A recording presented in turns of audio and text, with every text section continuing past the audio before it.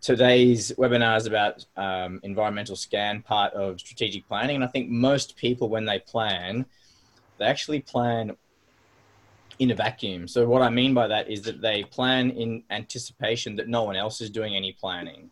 And that's one of the things, if we're in a competitive environment, can be one of the reasons why perhaps our plans don't go as we hope, or that we aim for a ranking of 100 and we hit 150. One of the reasons could be that we've planned essentially in a vacuum, assuming that no one else is doing planning themselves. So obviously planning is part of a wider process of plan, do, check, act. There's lots of different versions of this, but obviously taking action on your plan is far more important than planning itself. I found it interesting actually to look up what the value of planning is. Being an academic, I thought I'd look that up. And so intuitively, the reasons we should plan cover improved success, increases feelings of control, reduces stress, and we do it relatively frequently in project management or in research management. Some of the reasons we don't plan are that it takes time, that even though it might increase chances of success, it doesn't guarantee success. If we plan, sometimes we don't refer to it, so therefore we think it's a massive waste of time. And in other cases, the environment changes, but the plan doesn't. So then even though we might refer to it, the plan becomes a waste. In terms of what does the academia think about planning? Interestingly enough, look, there's not a lot of planning research undertaken for researchers, but for small businesses, and I think researchers and small businesses are very similar in many instances. Early businesses starting out, planning is less essential than those that are well established. So for research teams that are well established, planning might be more important than for a research team just starting out. And the reasons why in business that difference existed was early businesses are really clear on what their mandate is. They're really clear on what their purpose is. Everyone that they hire is brought into the team with that purpose. But more established businesses, they get bigger, the purpose gets lost, it gets diluted, and that's why planning becomes more important for more established businesses. So I think in research, there might be a similarity there. Small teams, new teams might not need as much planning as existing teams, but that doesn't mean you don't have to do work. Obviously, taking action is really important. Why am I qualified to talk about this? I've helped people all the time with planning and with getting their stuff into the marketplace, essentially helping people understand what it is that they want to say and what others might be interested in hearing about. I started out life as a researcher. This is me in the lab. And then I exchanged my suit coat for a lab coat. And now, as you know, Fiona, I'm a career coach. I help people with their careers and help them answer the question of what next. Obviously, it's being recorded. I'll put it on the web later. So if there's something that you want changed or edited, you can let me know as we go or later on. There are programs that I do on strategic planning, and I can help your organization strategic or plan their next activity or do their next strategic plan. There are workshops that I run around this as well and other stuff, and I'll get to those at the end. And finally, Fiona, if I talk too quickly or if I mumble, feel free to pull me up and tell me to slow down. And if you're watching this later on YouTube or whatever, obviously rewind and fast forward are going to be your friends. Yeah. If you see anything you like, feel free to share it. I reference others. If you are going to reference these slide decks, make sure you reference who I reference, and also please reference me by just acknowledging me by tagging me in the post.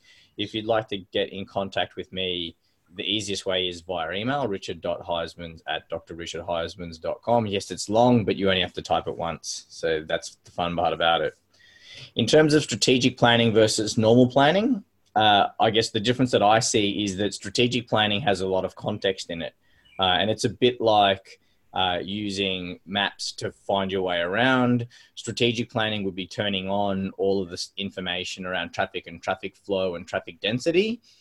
Whereas normal planning might just be knowing that the map exists and following what you think is the best planned route. In my view, all plans are important, and these are the three plans that I see used a lot in research. There's the business plan, the implementation plan, and the strategic plan, and they all overlap, and they work together a bit like cogs in a watch. The business plan, the focus of that is the why. So if it were a soccer team, that would be, say, dribbling in soccer. If it was a opera or a play, it would be the thing that we're putting on. If it was building, it might be ordering the materials. That's the why we're doing this, or what the building might be used for at the end. The what is the implementation plan. So that is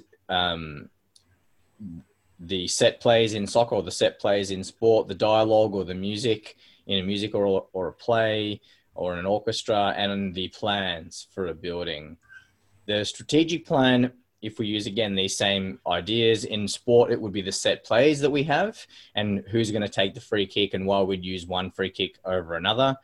In a musical or a play, it might be the people that we decide that are going to be the lead role in the music or the play. And same with the orchestra, who's going to do the solo, or what instruments might be played at what point in time. And for the building, it might be the technique or the materials that we use because of the certain geological or environmental factors that we need to take into consideration. So that's strategic planning in the context of other plans, but environmental scanning is a part of strategic planning. It sort of sits within that. And I think the best analogy for researchers is to think of it a bit like a literature review. And so to me, a literature review involves roughly 6 steps. So the first thing is to frame your strategy. So know what's in or what's out. So in an environment, if you're doing a strategic plan around a thing, you might decide to define what that thing is. It might be a certain research topic or a certain research technique or a bunch of people in a group. The next is then to do the search. And so in a lit review, we might limit our search to certain research databases, but in an environmental scan, we would potentially include everything. So part of the framing would define what we would or wouldn't include in our search strategy, but you might use the internet, you might use PubMed databases, you might use the phone book, you might talk to people, you might have interviews. It's whatever process you want to do to collect information. Obviously, you'll then note down what you'll find, and then you'll distill that information down into a key set of words or phrases and some key ideas. And then you might repeat that process again, but this time because you've already had a look at the environment, you know a little bit about what's already out there. And then finally, you'll record everything down into some brief report. Now, the idea is, like, this could be a very long process. Like a literature review could end up being 30 or 40 pages long.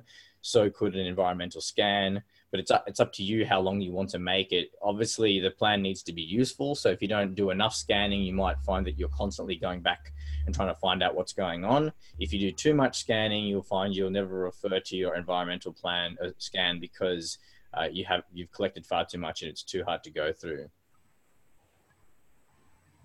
Are there any questions? No, I was just taking notes. Okay, cool. No problem.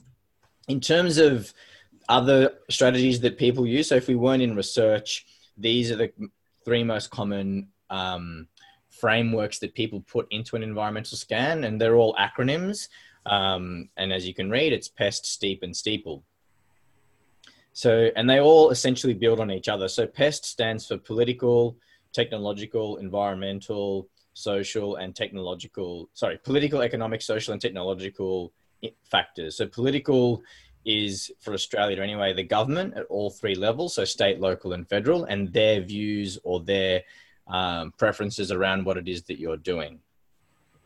Economic would include the grants that might be on offer or the tenders, as well as society's ability or desires to fund research. It might be, if you were doing an environmental scan about your own self and where you're headed, this might be come into your own budget and the kind of things that are driving you and your budget requirements as well.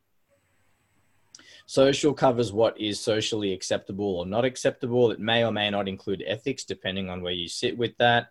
And obviously technological are the things that can disrupt you, or that you might use to disrupt others, or some of the technological things that are out in the environment that may facilitate or hinder your progress. So, it could be smartphones, it could be databases that have lists of jobs, it could be social media, it could be anything in the technological space. And knowing your frame will help you work out how to interrogate the environment with this filter in mind. So added to that, if we move from PEST to STEEP, now we have the ones that we had first about social, technological, economic, and now we add in, and political, we also add in environmental. So that's essentially the natural environment, but you could make it your research environment as well, if that's what your bent is. And this is often used in farming practices. That's the main reason why environment got added into PEST, to make it STEEP. But now other people look at other environments. So in a research environment, that might mean access to infrastructure. That could mean the culture. That could mean others' access to infrastructure or your lack of infrastructure. And if we add in two more, legal and ethical, we get STEEPLE. So again, the first 5 of those, social, technological, economic, environmental, and political, are all the same. Now we're talking about legal. So in research, there are lots of legal frameworks we need to follow. Obviously, there are laws and rules about employment and employment conditions and working conditions. And then ethical, obviously, there's a massive thing for ethics around the particularly involving humans, but also involving animals. And you might have your own particular bent around what is or isn't ethical as well. So those kinds of things might play into your environmental scan too. So that might help. That may or may not help you work out, well, I'm going to do a particular approach, or I'm going to avoid a particular approach. So if we put this into a framework of, say, an environmental scan that might be focused on someone's personal activities. So social things that might affect your scan could be career attitudes, your own or those around you, to different careers. It could be the demographics that you live in. It could be the demographics that you'd like to live in. It could be the current unemployment rate and the likelihood that other people are looking for work as well. For research, it could be the current feelings around research. So at the moment, there are increasing focuses on aging and the impact of aging on society. So that might mean your research is more or less fundable because it does or doesn't focus on aging. And obviously the demographics of the people that you might involve in research. A technological environmental factor for your personal environmental scan could be if you're looking for a job, it could be the job search process and how technology impacts that. So that could be social media as well. It could be career listings. In research, it could be the automation of certain activities, the need for development of that thing that you focus on, or a company's interest in R&D. Economically, it could be the availability of jobs. It could be the salary that you're after or the salary that they're offering. In industry, it could be whether or not industry partners are willing to support research. You might have a particular area of the environment that you want to focus on, either individually or for research. Employment law and the various sectors being supported. So this might be of interest if you're on, say, a visa, or you're looking to be on a working visa and shift countries. Different countries have different supports going on for different kinds of skilled migrants. And then obviously grant opportunities may change with the political environment, or the research focus might change, or you might find that certain politicians are allowed to veto certain applications, as has happened recently in Australia. Legally, there's health and safety issues to consider when you're working, as well as the job itself. And obviously for research, the same thing. And then how you conduct your research and the way you report your research and how others report their research. And then ethical, obviously research as a whole field devoted to ethics. And so personally, it could be that you might have ethical views on how you may or may not get a job, or how others might get a job, or acceptable ways to work. And this ethical can be very personal. So you might find that other people don't agree with you on some of your ethics, and that's okay. We can all have different views on that. But from a research perspective, there are very clear guidelines around ethics. Any questions, Fiona? No, not really. So this is all, well, just to clarify, because I kind of, at the beginning, my head wasn't quite there. Sure. These are all things you need to consider when you're doing a literature review or when you're actually looking to do a research project? So you can look at this for a research project. So this the whole idea of this environmental scan is to work out what's out there so that your plan fits in the context of what else exists. So, for example, if you're planning to go and look for a job, obviously you need to know that you're not the only person. But the way that the way that people might hire might be to use robots to do the first filter. If you're looking to write a grant around aging, you might need to know that, again, you're not the only organization out there doing aging research, that the government is currently funding lots about dementia, that the best places to conduct dementia-based research are involved aged care facilities. So you might, look to partner with an aged care facility as part of the project. So this is about trying to understand the context that we operate in. So what I have seen and what people tend to do is just plan out their grant. I'm going to go do a piece of aging research. I enjoy working with, older people, or I enjoy working in the bush. So I'm going to go and research older people in the bush, and that's all well and good. But if the government isn't interested in funding it, or there's not enough old people in the bush, if you had done that piece of work first, you might have come to the realization that you need a different strategy to achieve what it is you're after. Yeah, that makes sense. Yeah. Okay. And so it doesn't have to be massive. Like all of this, when companies particularly do strategic plans, this can be quite a big process. And what people, when they're doing their strategic plan, what they tend to do is have a group of people meet that they think know a lot about the entity that the strategic plan is for, but often they don't consider the external environment. So they'll talk about mission, vision, values, and goals. And all of those things are really good and they're all essential for a strategic plan, but the context is lacking. And so sometimes you might find, why didn't we see the impact of the smartphone on our activity? It wasn't because the smartphone didn't exist or no one thought about it. It's because we didn't add it into our plan. We didn't play a role, have a section for it to say, we need to have an app, or we need to be mindful that participant recruitment for aging research into the bush, how many older people are going to have a smartphone in the bush, and how many of those are going to have access to a 4G network versus 5G versus 3G. If we had have done that environmental scan, we would have realized that actually, no, we can't do that because they don't have the technology available to them.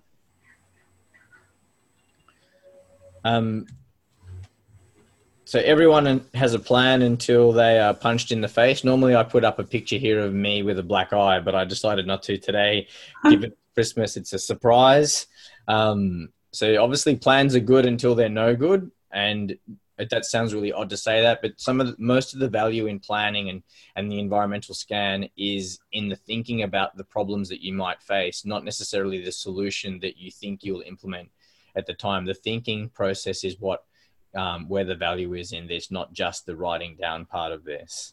My experience has been that the curly things that come up as you implement your plan don't always fit with the curly things that you identified in your planning process, but the solutions are often there. So the solution to the technological problem might not be what you'd originally envisaged, but certainly the opportunities are there to reuse a solution in another place. So I'd say don't be a slave to the plan, but make sure your plan changes as the environment does, as other things do. That's basically all I had to discuss around this topic. Fiona, are there any questions or anything else that you wanted to ask? No, I can say, well, it makes perfect sense. I just sort of wonder how much time you should spend on all this type of thing. It's how long is this piece of string, I guess. Yeah, if you're doing a big... So some of it will be relatively intuitive. Like I reckon for yourself, if you're doing this for a research project or a research program, you could probably spend half an hour and go through all of these. So if we go back to that, if we, focus on Steeple, if you took half an hour and spent 5 minutes on each of those areas, and then the final 5 minutes reviewing each of those, you'd probably have a lot. One of the key things, if you're doing that approach, is to not exclude anything. So anything that you think of gets written down, and then in the final 5 minutes, you're looking through and fleshing it out. And that might be enough.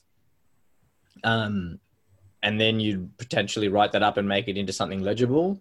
But for other people, they might spend ages on this because it's really important to know what else other people are doing, because they really feel like they don't have a good enough grasp on what others are doing. So I've done projects where we've spent a couple of weeks looking at the external environment, how it's operating, the context that we'll operate in. Yeah. Yeah, so that's quite a good little framework there. So yeah. I like it. I think it works well. It makes it easier to remember different things. And all this is meant to do is to frame your thinking, or to prompt you. It's not the final answer, if that makes sense. Just don't forget these things. No, I mean, yeah,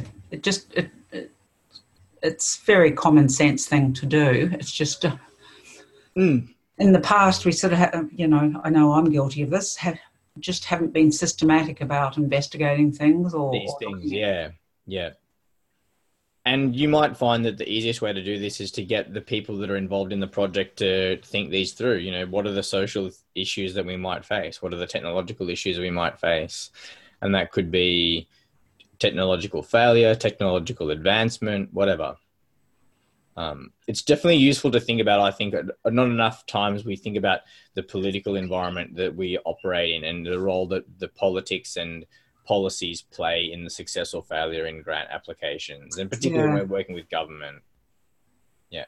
Yeah, it's being able to anticipate what might happen too, I would imagine. Yeah. Yes. And so what you might find is that because you can't anticipate, you create a more flexible framework that you can deliver in. Or because you can't anticipate, one of the things might be to, work more closely with government, or identify a government liaison for your project. And my experience has been that government are open to the idea of having liaisons, particularly on big projects. So we've been able to recruit government people to projects.